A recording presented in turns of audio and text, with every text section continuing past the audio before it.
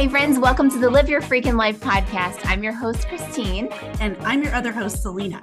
We are two BFFs and life coaches who talk about the science of happiness and well-being to help you live your freaking life. And today we are kicking off a new series called Woohoo or Woo Woo, where we are going to be looking at all kinds of different things in the self-care movement, things that we're experiencing, and discuss whether we think they're just a bunch of woo-woo or if there's something worth celebrating and incorporating into our daily lives. So I cannot wait to get into this. I can't either. But first, yes, we had said the other day, we should try doing a high-low. Yes. Because our lives are not perfect, and we certainly wouldn't want anybody thinking they are. Right.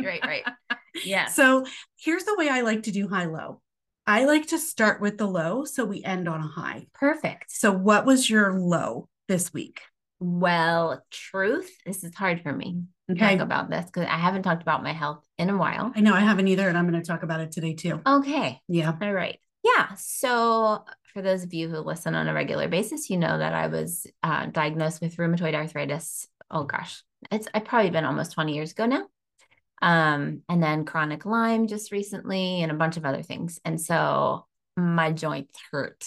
And so I'm having some kind of a flare, and it's just, it's hard. It's slow moving in the morning and gets a little bit better as the day goes on. And I'm doing like so many good things. I'm, waking up in the morning, choosing health, things I put in my body and all those things. And so it's that frustrating tension of like, I'm doing the things and still having a significant amount of pain, which is just confusing. And frustrating. Very frustrating. Yeah, no, I totally understand that. I don't like to be in pain because who does? I like to get who likes to be in done. pain? Yeah, I hear you. So yeah. So okay, that's my low. Well, I'm sorry. Thanks. I'm sorry. Thanks. Yeah. But yeah, I don't like to talk about those things. So let's move on to the high. What's your high? Well, I just had anytime I get to spend with my Bella babies, my grandbabies, I love it so much. And they were sick for a little while. And so wasn't able to see them. And so we got to hang out and have dinner, Jason and Liz's, and just hang out with the babies and play and do all these things. So yes, highlight of my week. Nice. For sure. Nice. How about you? Yeah, my low was yesterday as we're recording this, which would have been Sunday. Because I was in so much pain yesterday. I really did just about nothing for the day because that was about all I could do.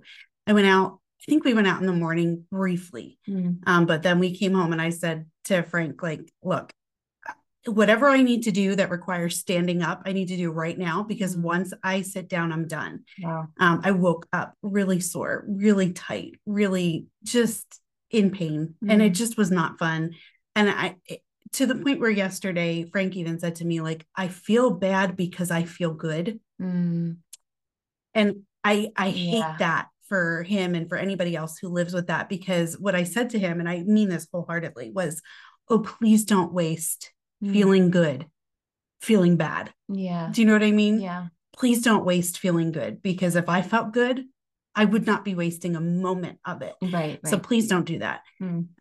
So that was kind of my low. Now, I will say, so the reason we're going to be recording a number of episodes in advance, so our high lows might sound a little bit wonky because they're only going to be like a couple days apart instead of a week apart, which is what we usually do. And that's because I'm having surgery next week. Right.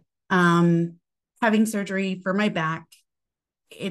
I won't get into I won't bore you with the details, but I'm going to have about 2 weeks where I can't do anything. I'm not allowed to bend. Wow. That's going to be interesting. Yeah. Like, how do you not bend? That is, yeah. I know. Wow. But the hope is this particular thing that they're doing, they've had really, really good results with. It's a relatively new procedure. And my doctors are very enthusiastic about it for me, feeling very good about it for me. So here's hoping. Yes. Here's hoping. For sure. Less lows. Right. Yes. I'm looking for less lows. Better days, less pain, all that good stuff. Oh, yeah. I'm so excited for you for that. For it to be over and the healing. Yeah, right. Surgery part. That's going to be interesting. Rah. Yeah. But my high. Yeah. So we inadvertently suddenly found ourselves with wide open plans Friday evening. And Frank was like, we got to go do something. It was just the two of us. And so he called me, I want to say like 4 o'clock in the afternoon, and was like, okay, listen, I'm on my way home from work because he goes to the office on Fridays. He said, but I made us a reservation. We're going to go to the Works tonight and play. Oh, no. Because back over Christmas break, we had gone to Dave and Buster's, and I had an absolute ball at Dave and Buster's. So he was like, listen, I know how much fun you had, and we're just going to go have some fun. We had so much freaking fun. What did you do? Like, first of all, I saved all the dinosaurs in Jurassic Park. I just want you to know that. God. And I killed all the little bitch dinosaurs that come at you and try to kill you, right? And that's how the game is played. You kill all the bitches, and then you save the big ones. That's funny. Yeah. Well, they're dead. Let me just tell you. But we saved all the big ones. We did every single level. I'm like, if there's kids standing outside waiting for us to leave that game, I'm like, you can keep waiting, sweetie. Yes. I am sitting here. I am saving all these dinosaurs. I will be done when I am done. Thank you very much. We had a ball. We played that. We played the stupid coin drop games, which we love. But Jim loves that. We had a ball. Oh my God. Listen, we played basketball games. I'm not horrible at them. Really? I'm actually not bad. Oh, I know. You're Who knew? a good shot. It's crazy. We played I'm everything. terrible at basketball. Oh, really? Yeah. We played everything. It was so fun. Like, I had so much fun. So much fun to the point where we left there, and I said to Frank in the car, I'm like, okay, we need to note this. When I'm in one of those like funks or in one of those moods where I'm just like grouchy and can't snap out of it for no good reason whatsoever, you need to take me here to go play. Yes. I need to go play for an hour. Just get me card. There it is again. The power of play. It is seriously huge. It was huge for me. Just we spending the night playing when we grow up, and we shouldn't, because it's such it connects us to ourselves. I'm convinced of that. And, 100%. And it connects people too. Yeah. And so I love that. That's there's a place in Lancaster called Decades. Yeah. Then it has an indoor bowling alley and games. Oh, does it? Yeah. I thought it was just bowling. A restaurant. I can't do bowling. My arm would fall off. Yeah, no, it's not an option. But they have really cool arcade games too. Oh, cool. We'll have to check that one out next time. But yeah, I've been wanting so that was the highlight. That was the highlight of my week. Getting to play. Love it. And save all the dinosaurs in Jurassic Park. Mm-hmm. And then, of course, I had to come home and watch Jurassic Park. Oh, did you? Of course I did. Oh my gosh. Are you kidding?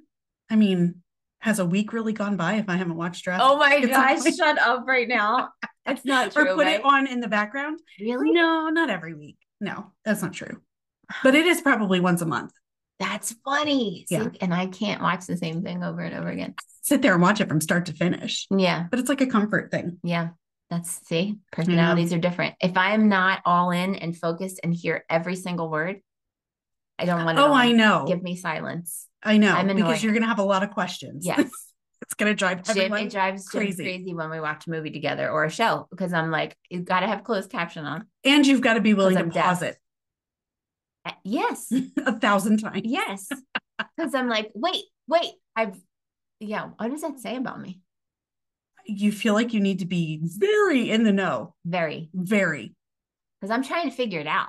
Because we watch things together sometimes and you're like, wait, what did they say? And I'm like, would you just calm down? Like, it doesn't matter. I know. It really, like, nothing. They said nothing. Details you're like, matter. no, they said something. Like, you're right. They said instead of the. Did you ever notice when you tell me a story, I ask you the dumbest details? Oh, yeah. I know. I'm like, and you're just like, can I tell my story? But I'm like, I'm painting a picture in my brain so I can really be there with you. I'm I get it. Yeah. Mm-hmm. Yeah. That's fun for everyone. Mm-hmm. Yep. Sorry, everyone, but I care. Sure. We can file it under that. I care. Yeah, that's fine. Yes. That's fine. Anyway. All right. You ready for this conversation? I am. So when we recorded last week and I asked the question, were there episodes that made your hands sweat before you hit play? Mm-hmm. This is definitely one of them. Yeah. Before you hit publish. Yeah. Yeah. My hands are sweating right now. Mine are a little bit too. Yeah. That's so funny. Literally. That's when you said that, I was like, shut up right now. Yeah. Mine are a little bit. Yeah. Why do you think our hands are sweating at the prospect of talking about our deconstruction journey? I think because there are opinions when you say, I think the word deconstruction is a trigger Oh yeah, for so sure. many people. For sure. And for me, honestly, because my personality is I'm just curious. I'm learning all of the time. I'm right. And so this goes back to an episode we did about passion, right? Mm-hmm. Because we talked about living a passionately curious life, being Yes. passionate about life, right? It was like our walk away. And the whole idea of like dualist, right, wrong thinking. I think our society is so tied to and screaming for certainty. Oh yes. That dualistic, right? Absolutely. Like We want it's black and white, yes. right, wrong. Yeah. Yeah. And the thing about our faith journey is that there are only a few things that are black and white. Yeah. There are a lot of things that we will never, ever, ever be able to comprehend about God. Yep. Right. And like you said last week, like if we could wrap our little human brains around all that God is, like how great would he actually be? Right. Yeah. And so this for me is when you said like, why are my palms sweating? I think it's because whenever you say the word deconstruction, it's a trigger for some people because they're like, some people have an opinion. Curious people that live open-handed, yes. I think go, okay, what's that all about? Right. And then dualistic thinking people a lot of times will have an opinion before they even listen. Right. Yeah. And just kind of write it off. That's stupid. Or, like you said, a pastor not too long ago, in front of thousands of people got up to his congregation and was like, so deconstruction, it's sexy. It's like the thing, it's the trendy thing for right now. The most ridiculous thing I've ever heard. And here's the funny thing. The person that kind of started the concept of deconstruction is Richard Rohr, who is like 80 years old. Yeah. And it is like very, very popular with millennials because it's a word that captures what they are doing in their faith journey. And I go, why are people so afraid of this word? Why? Right. Do you really think that our faith can't withstand scrutiny? Right. Well, I think we've been taught. I think we've been taught that our faith can't withstand scrutiny because I think we were taught a lot of like, don't go down that road. I mean, it's like we talked about the first time we talked about deconstruction. It's the slippery slope. Yes. It's the myth of the slippery slope. So don't look down here. It's a slippery slope. What if that's not true? Right. What if it's not? It's not true. I know it's not true. I've experienced it and I continue to experience time and again.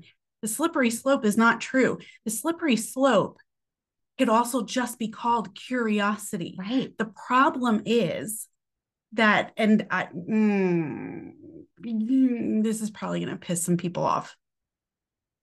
The problem is certainty is a great way to control people. And deconstruction puts someone's entirety of their spiritual life and beliefs and all that in their own hands, as opposed to the hands of the leaders they're to be listening to and following. It's a loss of control.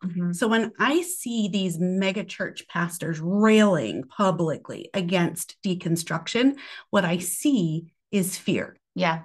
I see fear and a sense of a loss of control. It's true. And that's where that stems from. But what's interesting is I feel like because semantics is everything, right? The word deconstruction probably means a million different things to a million different people, right? 100%. But I think, I'll speak for myself. When I speak about deconstruction, I feel like it is a word that captures a process that pretty much everyone goes through.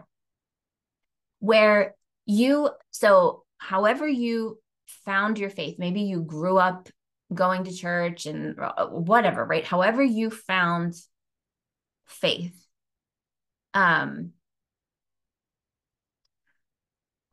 that's kind of what was handed to you, right? You didn't choose it. Right. what you Yes. received. Yeah. And so that's kind of like, that was the construction Yep. of something. And then deconstruction is when you get to a place where we hope everybody gets to, where you go, okay, this is what I've always known.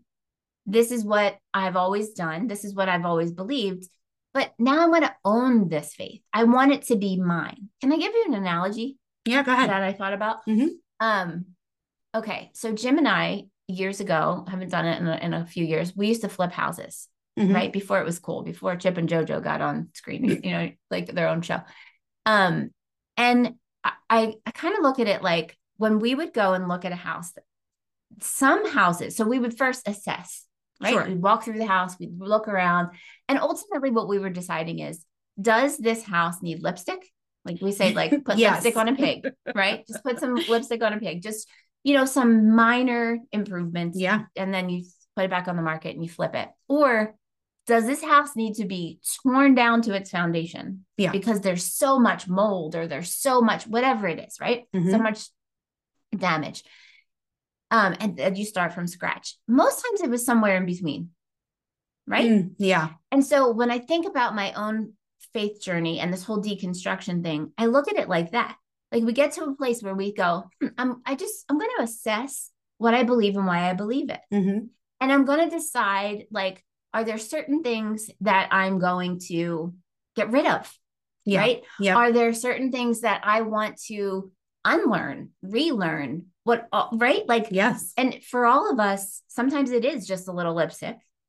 Sometimes it is like going, holy crap, depending on what it looked like, right? Sure. It could be toxic. Oh, yeah. And then you're like taking it down to the foundation, which for me is Jesus, right? Like that's the life, death, resurrection of Jesus, like, and who Jesus was, like that, taking it down to the foundation. And then it's that rebuilding. Okay, now what am I going to relearn? What am I going to add back in to reconstruct?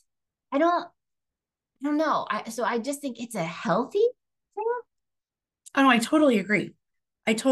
In fact, like if I could super summarize what deconstruction sounds like to me, it's that concept of making your spiritual life, for lack of a better term, making your spiritual life your own. Yes. Not just taking what somebody gave you, whether that's doctrines, beliefs, thoughts, any of the above, practices, all of it, and setting it aside and going, okay, what's mine? Right. What does this need to look like for me? Because I'm not convinced that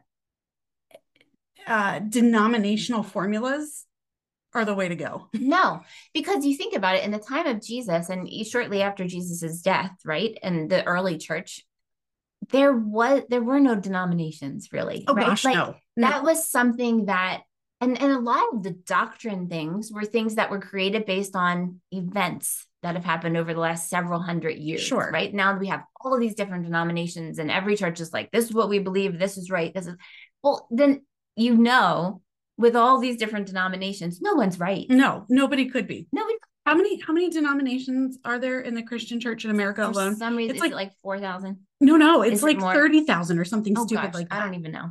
But yeah, I think it's like 30,000 or something like that. So when one particular denomination with their particular sets of beliefs says we're the ones who've got it right, what they're saying is 29,999 other denominations are wrong.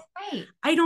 That does not track for me. Right. Why would we do that? And I think that is, I know for a fact, I was a pastor on staff at a church, and I did not agree with every doctrinal thing about the church. And I was open about that, right? Yeah. Like, hey, listen, don't ask me to teach on this because I'm not certain.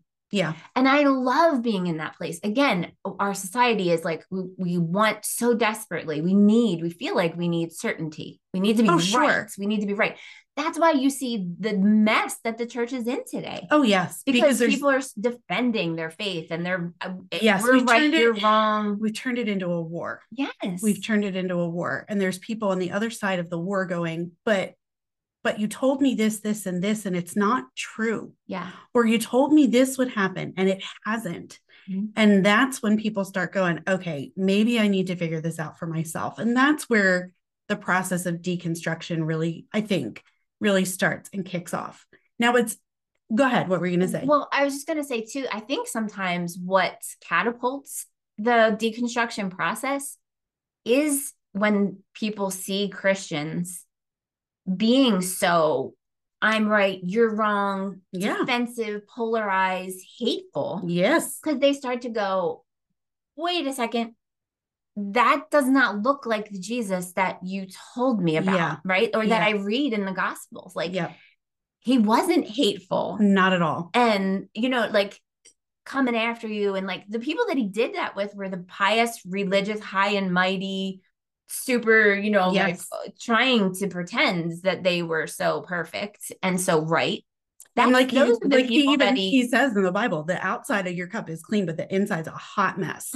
Meaning you look great on the outside, but it is not coming from a great place within you. And I think deconstruction is letting the outside crumble while you clean up the inside. Yes. And being okay with that. I don't need the facade anymore. Right. I'm more concerned about what's happening in me internally than what people think about my spiritual journey, which is deeply personal, by the way. Yeah. What they think about it externally. I don't know that we should be thinking about anybody's spiritual journey. Yeah. Until, we have ours 100% figured out, which will never happen. Never. Which will never happen. Yeah. It's funny you mentioned that. So last week was the Grammys. Oh, the Grammys. And the Christians have lost their damn minds since the Grammys came on, because imagine this, a non-Christian awards show had a non-Christian musical performance. I know, it's shocking. What? So, okay, I know nothing about it. I know. So what happened on the Grammys was Sam Smith, and I forget the woman's name. They have a duet song called Unholy. Okay. It's a bop, I will say that. But they have this song. It won an award. They performed at the Grammys. Now, the song is called Unholy. So, of course, their performance, their artistic performance of this is representing something unholy. Okay. Right? Okay. So he's got, like, they're all in red. He's got the hat with the devil ears, whatever. It's a song. Okay. Now, do I expect these non-Christian people to do a performance that is going to be faith-based in God? No. Right. No, I don't. And so whether you liked it or disliked it is entirely irrelevant. But what I saw online this week on social media was Christians losing their minds about this performance. Like, the devil's everywhere. He's trying to get you. Boycott I saw one whole very long thread of people having a fit against one Christian band. I don't know who it was, because they performed at those same Grammys as well. And it was how dare you perform at something that would allow that other kind of performance to happen? You better check yourself before you wreck yourself. Like, I mean, they crucified these people online. Wow. And then I see all these people crucifying this performance and warning other people, and there's no love in it whatsoever. And one brave soul, God bless him, got in the comments and said, maybe instead of worrying so much about what these people are doing, we should just maybe love them and the rest of the world. Because I think that's what Jesus told us to do. I don't think he called us to publicly criticize non-Christians. Right. And this poor Those man, are the people he loved. This poor man was eaten alive in the comments. Of course. In the comments. So sad. Why? This, and so to clear up any confusion, when you see people walking away from the church en masse, which is what they're doing, particularly the millennials, the Gen Z. Yes. This is why. Because the fruit that they are seeing is so hateful. Yeah. And so harmful. And so the opposite of who Jesus is. Right. You don't have to agree with what everyone does. Yeah. But you don't have to crucify them for it either. It's harmful. Don't do that. That does not look like Christ at all. And I can hear it because I saw it in the comments too. Well, but we're called to point out these things and blah, blah, blah. It's truth and love. Yes, we are called to point out these things within our own body of believers, Right. not in the world. Yeah. Read more closely, please. That's what I was just going to say. You really read more closely. Yeah. So what's that based on? And because I think a lot what's of the people just fall context? into the trap of like, oh, I'm supposed to do this. This is my duty to Yeah. condemn and judge people who Exactly. And if, that's if not you it. don't know what you know, they cannot behave. I was going to say the way you behave, but that's But a part no, of the we don't. I problem. don't want people behaving the way I behave. Right. So like, yeah. And I think about like really, I said like Richard Rohr, you know, started this whole deconstruction conversation years ago, but really Jesus. Oh, well, of course he did. Oh, he came and deconstructed all of it. He tore everything down and Yeah. said, okay, Yeah. this He'd is say, it. I know you've been taught this. I know you think this way, you believe this, but yeah, I'm going to tell you a new way, right? I know this way you've been told about like hating your enemies and like, you know, like destroying whatever, but he turned it all upside down. Yeah. And so it was like, you know, repent. The word repent means to like rethink, change your minds. Yes. Right. Do some. And so isn't that what deconstruction is? Totally. Changing your mind. It's what it just is. going, okay. And again, why are we so afraid?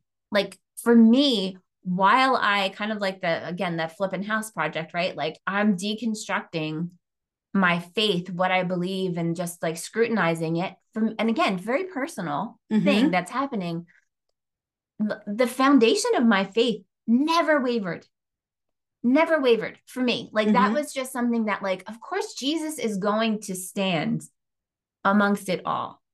Most people don't ever have a problem with Jesus, with the person of Jesus. That's true. They have a problem with religion. They have a problem with church being like so polarized and so defending and having to be right and not looking like Jesus. And so, sorry, I said all that to say that a lot of times I think that hatefulness and that mental attitude or whatever is what catapults people into this deconstruction journey. Because absolutely, like, it does. That's 100% it. I don't think I want to be in that camp. And so then what camp?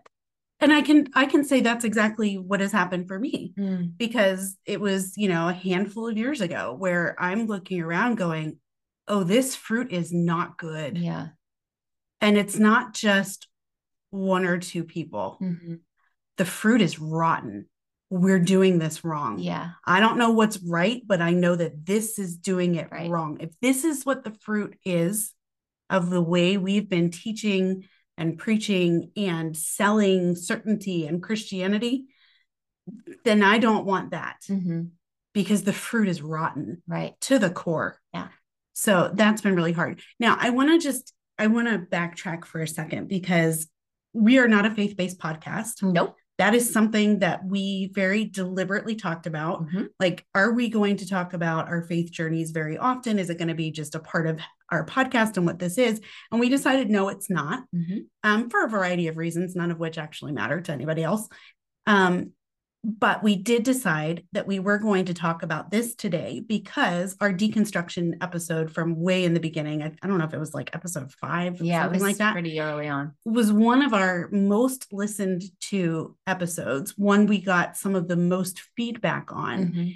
But also when I was talking to you, you know, the elements of a life of flourishing as defined by positive psychology, one of them is meaning, and a big part of meaning is spirituality. Yeah. Now, spirituality to me is much bigger, much broader than religion, much bigger and broader. But the science behind it is incredible. Like, I want to just like tell you this, like spiritual practices, even when stripped of religious beliefs, enhance the neural functioning of the brain in ways that improve our physical and emotional health. So even spiritual practices that are not linked to any kind of religion actually makes us better. Sure. Makes our brains better, makes our physical health better. It's incredible. Contemplative practices, and I'm going to talk about this in a minute, but contemplative practices strengthen a specific neurological circuit that generates peacefulness, social awareness, compassion for others. And that got me thinking. If I had a word to best describe where I am in my deconstruction, reconstruction journey, it would be contemplation. Yes. It would absolutely be in the contemplative. And I realized that by accident. Months ago, I had a meeting with my spiritual director, who I still meet with regularly, not quite as often, but still very regularly. And I remember just in a session with him and just kind of getting frustrated. And he was like, listen, if you had one prayer to pray to God right now, what would it be? And I was so frustrated. And I was like, you know what, Lord, just meet me where I'm at. I don't know what else to say. Like, and that particular day where I was at was not a great place. I was feeling very frustrated and just whatever. And he said to me, yeah, Selena, there's absolutely nothing wrong with that. In fact, all you've done is call on Emmanuel, God with us. You're practicing God with us. Wow. Not the doing, not the thinking, not the researching, it's just the God with us. And so I've absolutely loved that. And the contemplative practices, saying how it generates peacefulness, social awareness, compassion for others. Those are the things that I am not seeing in the Christian church in America right now. I'm not seeing peacefulness. I am not seeing social awareness. I'm seeing the opposite of social awareness, and I'm certainly not seeing compassion for others. And so it just makes me wonder, if we've taken American evangelicalism to be so focused on an outward practice to the expense of the inward, and we have lost our peace. And we have lost our social awareness, and we have lost our compassion in the process. We've just gotten really loud. Yes. And I think you're right, because the contemplative, it's that experience, right? It's that experiential. It's not just in my head. No. Right? Like it's God with. Yes. Yes. Yeah. And so taking the time to be still and silent and meditate and breath prayers and all of these things that, again, are so counterintuitive to the way that we live, with rush, busy, do, drive, right? Like results oriented, all of these things. It's counterintuitive to that, because it's being still and knowing that he is God, right? It's actually, it's the opposite of the world that we live in. Oh, no question. But you're right. Like, it does change everything. When I went on a sabbatical years ago, that was my focus. I said, I am going on a spiritual pilgrimage. I didn't have the deconstruction language at the time, but for me, that's what it was. It was going, okay, because again, the church today looks very different than the church. Oh my goodness. The early church. Yeah. Very, very different. Yeah. The early church did. Contemplative. Yes. Yeah. That things, again, that we talk, it's like, oh, woo woo.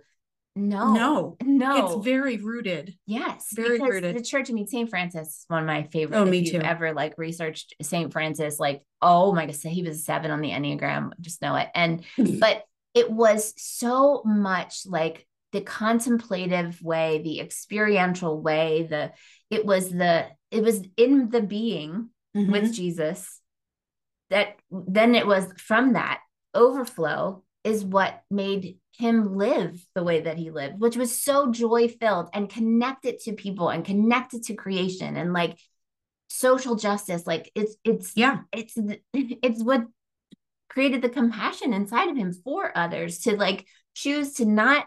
He grew up very, very wealthy, had everything he could have ever wanted handed to him. You know what I mean? He wouldn't have had to work a day in his life. And he said, no, I want to be about doing loving people really well, loving people on the fringe really, really well. And so he gave up comfort and all of these things because he had so much compassion, but it's because he lived a contemplative life. Yeah.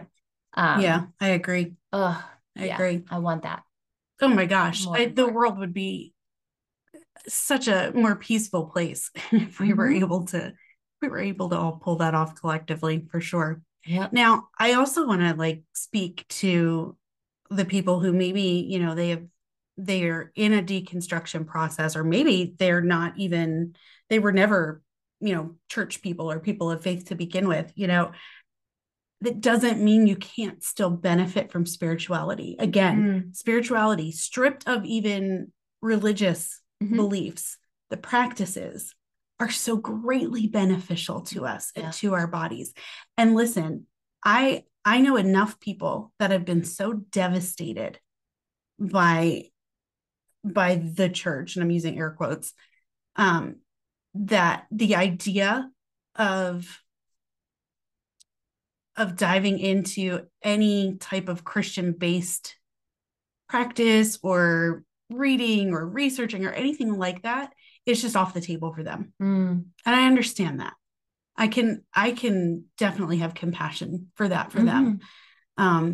What's really cool is I'm no longer afraid for them. Yeah. It's like we were always kind of taught to like, oh, you better pray for them. They're not going to be okay. They're out from under the umbrella. They're out from under God's covering, but I don't know that that's true. I don't know that that's true, because I think God is with us. No matter who we are, no matter what we believe, no matter where we go, it is God in all things, including us.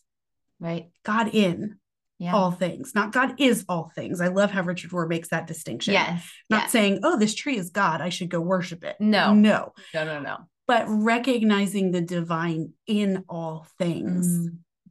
That, for me, I remember when I first heard that years ago now, that for me was very comforting at a time where I was very angry. I spent a lot of time angry at the beginning of my deconstruction journey, because I felt a lot of things, but a lot of what I felt was like, I felt fooled.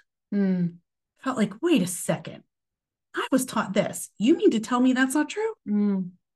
Wait a second, I was taught this. You mean to tell me that was made up in the last 50 years? Right. And we teach it as doctrine that's existed since the beginning of time? Yeah. I felt very deceived and was angry. Yeah.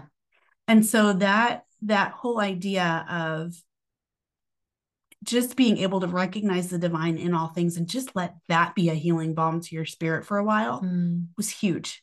Huge. That's awesome. Yeah. Yeah. I don't know. I think I'm hopeful, and this is just because the way that I'm wired, because let me finish my sentence. I'm hopeful that some churches are going to start to emerge into this contemplative place. And there are some churches that have that. I have not found one. I was going to say, locally, there's not in our area. But I mean, not that we have found that. or discovered, right? But I do believe that, again, because it's fear-based, right? And when we trust in the foundation of our faith, like we have nothing to fear. And so allowing people, I always used to say, like, faith without doubt is not faith. Like we all have doubts, and we have to be okay to hold that place. We don't have to be so certain. And so I think that I'm hopeful that that's going to be the result of the last several years. And because I think that they don't want people to walk away and to like throw the baby out with the bathwater, right? Sure. Like they want that reconstruction to happen. Yeah. Oh yeah. And I think it's going to happen if we create a safe place for people to explore and to celebrate deconstruction as like actually a good thing, because we want you to own your faith. Like this is okay to ask hard questions, and it's okay to like come up against, like come face to face with some things where you have to go, oh, okay, I don't know that I believe that anymore. Right. And it doesn't mean you're a heretic. No. Because again, no one has the market on right. Exactly. Right. There's no one denomination there's no perfect church, because for God's sake, people are there. Right. Exactly. And so, but it's just, can churches help people live out their faith, not just have it in their head, but actually in their heart, that creates more compassion and love and movement to serve marginalized and be Jesus, right? And so and this isn't a church bashing thing, like, oh gosh, no, at all. Like, there are definitely, I mean, I think every organization has dysfunction, and like every organization has room for growth, and hopefully embraces that and sees that, hopefully. No, it's just people doing the best they can most of the time. Not everybody's doing the best they can, but most of the time it's people doing the best they can, and we're flawed as people. We just are. But I think what's important is to remove the finger wagging and the fear around the people who take a step back and go, I need a minute. Yeah. I need a minute. Because I think God honors that minute. For sure. And God is in that minute. Whatever God it is that you are believing in, that minute is going to be honored. Why? Because you're doing the work yourself. Right? You are making your faith your own instead of just accepting something that's been handed to you blindly. Right. I fully believe that when we go into any kind of practice or quiet time or anything like that with our hearts in the right place to seek and know God, He will 100% meet you there. Yeah. Regardless of what kind of God it is you think, or what kind of God you think exists. Yeah. You know, that time will be honored and will never be in vain. So I think that's really, really important. Yeah. I think for me personally, over this last year, my process of continuing this deconstructing, reconstructing has been probably the most fun. Yeah, it's exciting. Especially like the last couple of years. But I also know, like, and my spiritual director was so helpful for me with this. You know, at the beginning of it years ago, he's like, honey, you need to process through the stages of grief. Mm-hmm. And I really did take the time to learn what that is, what that means, what that looks like, and to give myself the time to do that. And now that I'm on the other side of that, I don't harbor any animosity whatsoever. I'm not angry about any of it. Yeah. I mean, unless you want to get me going on injustices within it, but that's just always going to be there.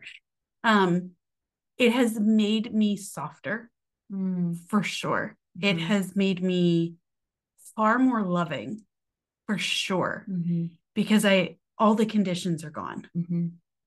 All the conditions are gone, whether they were placed there deliberately or not. And so I like who this process has made me. Yeah. Yeah. I feel similar to what you just described. And also the word that I would add to that is I feel a sense of freedom. Oh gosh. Yeah. Yeah. And again, just realizing like this is an extremely personal thing. Like even talking about this, I think that's what sweaty palms. Right? Oh yeah, like, for because sure. It's hard to capture what I've been going through, this deconstruction that I've been going through and reconstruction for several years in a 45 minutes or an hour episode. It's not even possible. And so it's even hard to just have language for it, let alone. It really is. But what I do, I feel so free. I don't feel afraid. I feel closer to Jesus than I have ever felt in my entire life. I feel I'm a totally different person than I was a couple of years ago. The amount of peace I have, the ability to be still for this girl right here is like unbelievable, because I get so bored so easy and I'm constantly doing. But like now I have certain rituals and practices in my daily life where I am still, and I'm seeing that I am, again, more loving, more kind, more compassionate, more empathetic, more tolerant. The fruit is good. Right. The fruit is good. And for those of you who are not familiar with the Bible, like the Bible talks about like checking the fruit, right? You can judge a tree by its fruit. Yeah. A good tree produces good fruit. A bad tree is going to produce bad fruit. Yeah. Yeah. I think, honestly, the fruit concept is a lot of what started me on the deconstruction journey. It was looking around going, this is not good fruit. Mm-hmm. And then seeing some other things that I was told could only produce bad fruit, producing good great fruit. Yes. Like going, well, wait a second. I thought they were supposed to be miserable. Yeah. Right. Or I thought this would happen if you went down that road, or whatever it is. And it turned out to not be true. Well, what do you say? I always say, you say it so well. I got to write it down. But like you say, it's like not the slippery slope. It's a water slide. It's a incredible, fun, exciting, good fruit water slide. Like you just, the results, like what happens inside of you. Yeah, it's so good. And again, it's getting back to, when I get back to the early church, spiritual practices of the early church, the contemplative way, I'm going, oh my goodness, like this feels right. This feels like Jesus. And there's just, it's lacking. Like we don't teach these things. We don't practice these things. And not when I say we, like most churches don't, right? It's just not a part of the programming. No. Okay. No. But there's something missing. And so I just love learning about those things and applying them to my life. And again, that's this whole series, right? Woo woo or woo hoo. What I found is there are a lot of things that Jesus did in the Jesus way, and the early church did, and that are so radically different that we've gotten away from. And so it's like going there that's been the water slide for me. Yeah. Yeah. No, I'm with you on that. So good. I want to read this one quote from contemplativechristian.com. I came across this and I loved it because I just love the way they summed it up. But they said the motivation and destination of this contemplative way of being Christian is love for God, ourselves, one another, and indeed for all of creation, expressed in various ways, such as stability, community, hospitality, and wise stewardship of the earth. Oh my gosh. That's incredible. I want to just say those again. Love for God, ourselves, and one another, and for all of creation. Yeah. I don't know. I cannot wait to get further in this series when we talk about the things like forest bathing and grounding. When we talk about all of creation, I think anything that involved nature and, any kind of spiritual practice done in nature, anything like that, always was kind of given witchcraft vibes around it. And so just to learn, like, no, that's what they were doing. Yeah. That's what, in fact, we took that out of there. Yes.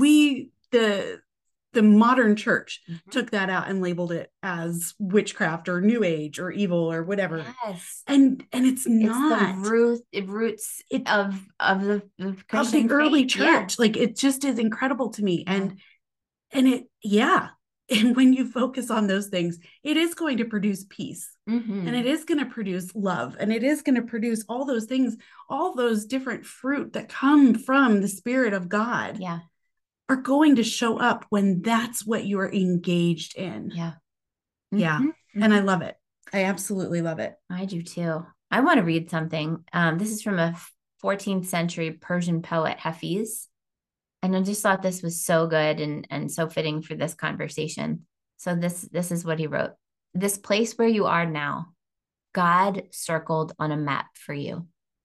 Wherever your eyes and arms and heart can move against the earth and sky, the beloved has bowed there.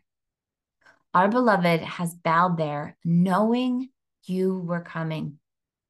I could tell you a priceless secret about your real worth, dear pilgrim, but any unkindness to yourself, any confusion about others will keep one from accepting the grace, the love, the sublime freedom divine knowledge always offers you. That's so good. I love that. That's so good. Any unkindness to yourself, any confusion about others will keep one from accepting the grace, the love, the sublime freedom divine knowledge always offers you. And you know how you find that divine knowledge? You get quiet. Mm-hmm. You get contemplative. Mm-hmm. Not man's knowledge. Nope. Not a man's knowledge. Not your denomination's knowledge, but divine knowledge. Yeah. Yeah. I absolutely love that. That's when it goes from your head to your heart. That's yes. when, and then it goes from your heart to your hands. Yeah. And you begin to live differently. Yeah. And think differently. And that statement there doesn't matter a lick what you believe, what doctrines you adhere to and which ones you don't, what theology you ascribe to and what ones you don't. It doesn't matter. It's finding that divine knowing, that divine knowledge, and moving forward out of that. And I feel like that will never lead you astray. No. Yeah. Nope. Yeah. Nothing to fear. I think that's the biggest thing. That's the biggest takeaway. There's no fear in this. Mm-mm. And I love the way, Richard Rohr kind of talks about the second phase of life, the second half of life where, deconstruction should be part of it. Yeah. It really should be. It's a healthy dismantling and a reassessment of what do I have here? What needs to go? What stays? Yep. And how can I build from here? Yeah. What is serving me? What maybe has hurt me? But I love, so important. Like he also implies, if not says it outright, it's been a while since I read it, but implies that if you don't go through that at some point, your faith will remain immature. Yeah. You remain in your first half of life. Yep. Which, is very little good to the world. Yeah. It really, really is. Yeah. And I love too, he says in the book, Falling Upward, he talks a lot about that and just says, you don't have to throw the baby out with the bathwater, right? Like what you do is you take what's been constructed with you. Yeah. Some of it you leave behind, some of it you go, oh, okay. And it's, again, that I think lessens, removes the cynicism and the disillusionment and all of these things and helps you to move forward in your faith in a healthy way. Yeah. And in a way that it's because you're on a spiritual pilgrimage. Oh, for sure. Right. And it's exciting and it should be that way. And we should always be deconstructing and reconstruction. Yeah. Reconstructing.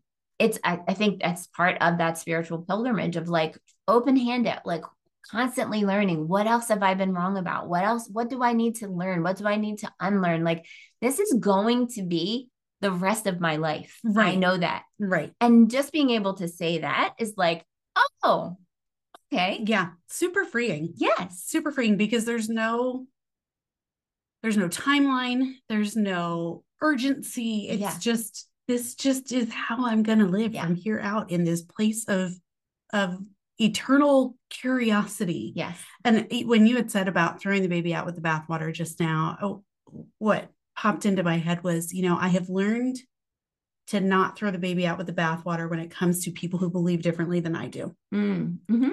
Because, man, if you talk to somebody who believes something totally different than you do, whether it's Hindu or Buddhist or whatever, pick your religion, there's truth in all of it. There's truth in all of them. Now, do I believe every single thing? Of course not. No, right. But I'm not going to throw the baby out with the bathwater because there's beauty and truth in all of these. When you watch somebody, like I know I told this story before, but I'm going to tell it again because it was just so impactful to me.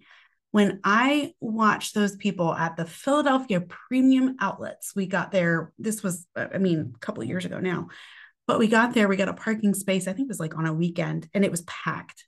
And I saw these men with their mats on the grassy islands in the parking lot of the Philadelphia Premium Outlets, and they were stopping to pray. They were Muslim.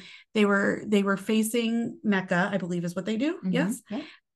and pray at certain times a day. And I thought, oh my gosh, they have more faith than I do. Mm. And how beautiful is that? How beautiful is that? My word. Do I do anything like that? No. Yeah. And so just to see the beauty in that makes me, I don't know, it just makes me see them and their faith differently. Without judgment. Oh my gosh, totally without judgment. I can't remember. Zach Cambria told me about a book and I got it and started reading it. I don't know that I finished reading it, but it was about a college professor, a seminary professor who he was asked to teach a class. I can't remember what world religion class or something like that. And one of the things he did with these seminary students is he took them to a Muslim country, Buddhist, Hindu, like all of these different things. They took these trips to just go and learn. Yes. To be curious about their faith. And what they found was, because initially some of the people and parents and whatever were like, expose our kids to all of this, like worldly stuff. But what they found was what these kids that went through the classes, they gained an appreciation. They got outside of their little Christian American bubble and went to different culture, places and cultures and explored those cultures and celebrated those cultures and participated in some of their spiritual rituals and things like that. And what they found was their faith became stronger. Their relationship with Jesus became stronger as a result. They gained an appreciation and a curiosity and a love and respect for different expressions. But their faith was stronger. And I thought, wow, there is like something to be said for that. Because again, like I said, being curious the last few years and being on this spiritual pilgrimage, and that's just my words for it, my faith has never been stronger. And I think I was so fearful for years, like, oh, if I even challenge or, like. Right. That it's all going to fall apart. Yeah. But here's the thing. If one challenge can cause something to entirely fall apart, it wasn't well constructed to begin with. Right. Let it fall. Yeah. Let it fall. Yeah. And then rebuild. Yeah. So, yeah. Yeah. I love this journey that I've been on. It's making me a better person for sure. No question about it. I don't regret a moment of it. It has been hard. It continues to be difficult. I continue to miss some things about, our church days. There's still definitely things I miss. I miss the community. I miss some of the friendships that I had. And that's unfortunate. That's unfortunate because, I think it's, again, throwing the baby out with the bathwater when we stop talking to somebody because they have changed, or maybe not even just changed entirely their religious beliefs, but changed how they go about it. Or they don't go about it at your church anymore. You are throwing the baby out with the bathwater. And Jesus would never have done that. No, he did the exact opposite. Never have done that. And so that still grieves me at times when I think about that. Because I think, gosh, so, we used to talk all the time about how this is not a country club model. A country club model of belonging looks like if you follow these rules and you do these things and you dress this way and you don't do this, you're in. As opposed to a family model where this is your family, you're born into it, you will always belong regardless of what you do or do not do. When I think about how we used to preach that and how I am experiencing it on the other side, there's some incongruence there. Yeah, for sure. And that does grieve me. It really does. It can be very, very lonely unless we start celebrating curiosity. Oh my gosh. And that's what we try to spread all the time. You hear us talk about this on the podcast almost every week in some way, shape, or form. So if I had to put a label on my, I don't know, faith, I'm putting in air quotes right now, or where I'm at in my journey, I would stamp myself as continuously curious. Yeah. That is my journey. Yep. Continuously curious in the best way. Yes. And I love it. Yeah. And I firmly believe and know that I can be continuously curious in all faiths and all things and looking around, and God will be with me in all of it. Yeah. Because it is God in all things. All things. Yep. Yeah. Yep. God in all things, all people, in me. Yeah. Yeah. And just learning to see him, see the divine in all things and all people. It's really an amazing filter. Yes. To look through. Yep. Yeah. It goes back to that word intentionality too. Right? When we are intentional about these things, it's that incredible water slide. Yeah. Yeah. Yeah. It's true. It. So good. So, okay. For you, yes. Wrapping up, deconstruction. Mm-hmm. Woohoo or woo-woo? Woohoo. For sure. I think it should be normalized, and I think it should be celebrated. And I think that it leads to awesome fruit. Yeah. I am right there with you. I agree with everything you said. And there is science to back it up. Mm-hmm. The spiritual practices that actually physically make our body better, regardless of what religion you ascribe to. That is not woo-woo. That is woo-hoo. And so, if you're struggling on your spiritual journey, or you're going through some kind of deconstruction process, just know that your efforts will bring good fruit. They really, really will. If your heart is in the right place and you're coming at it from a place of curiosity and not fear, the fruit will be good. It really, really will. Yeah. Yeah.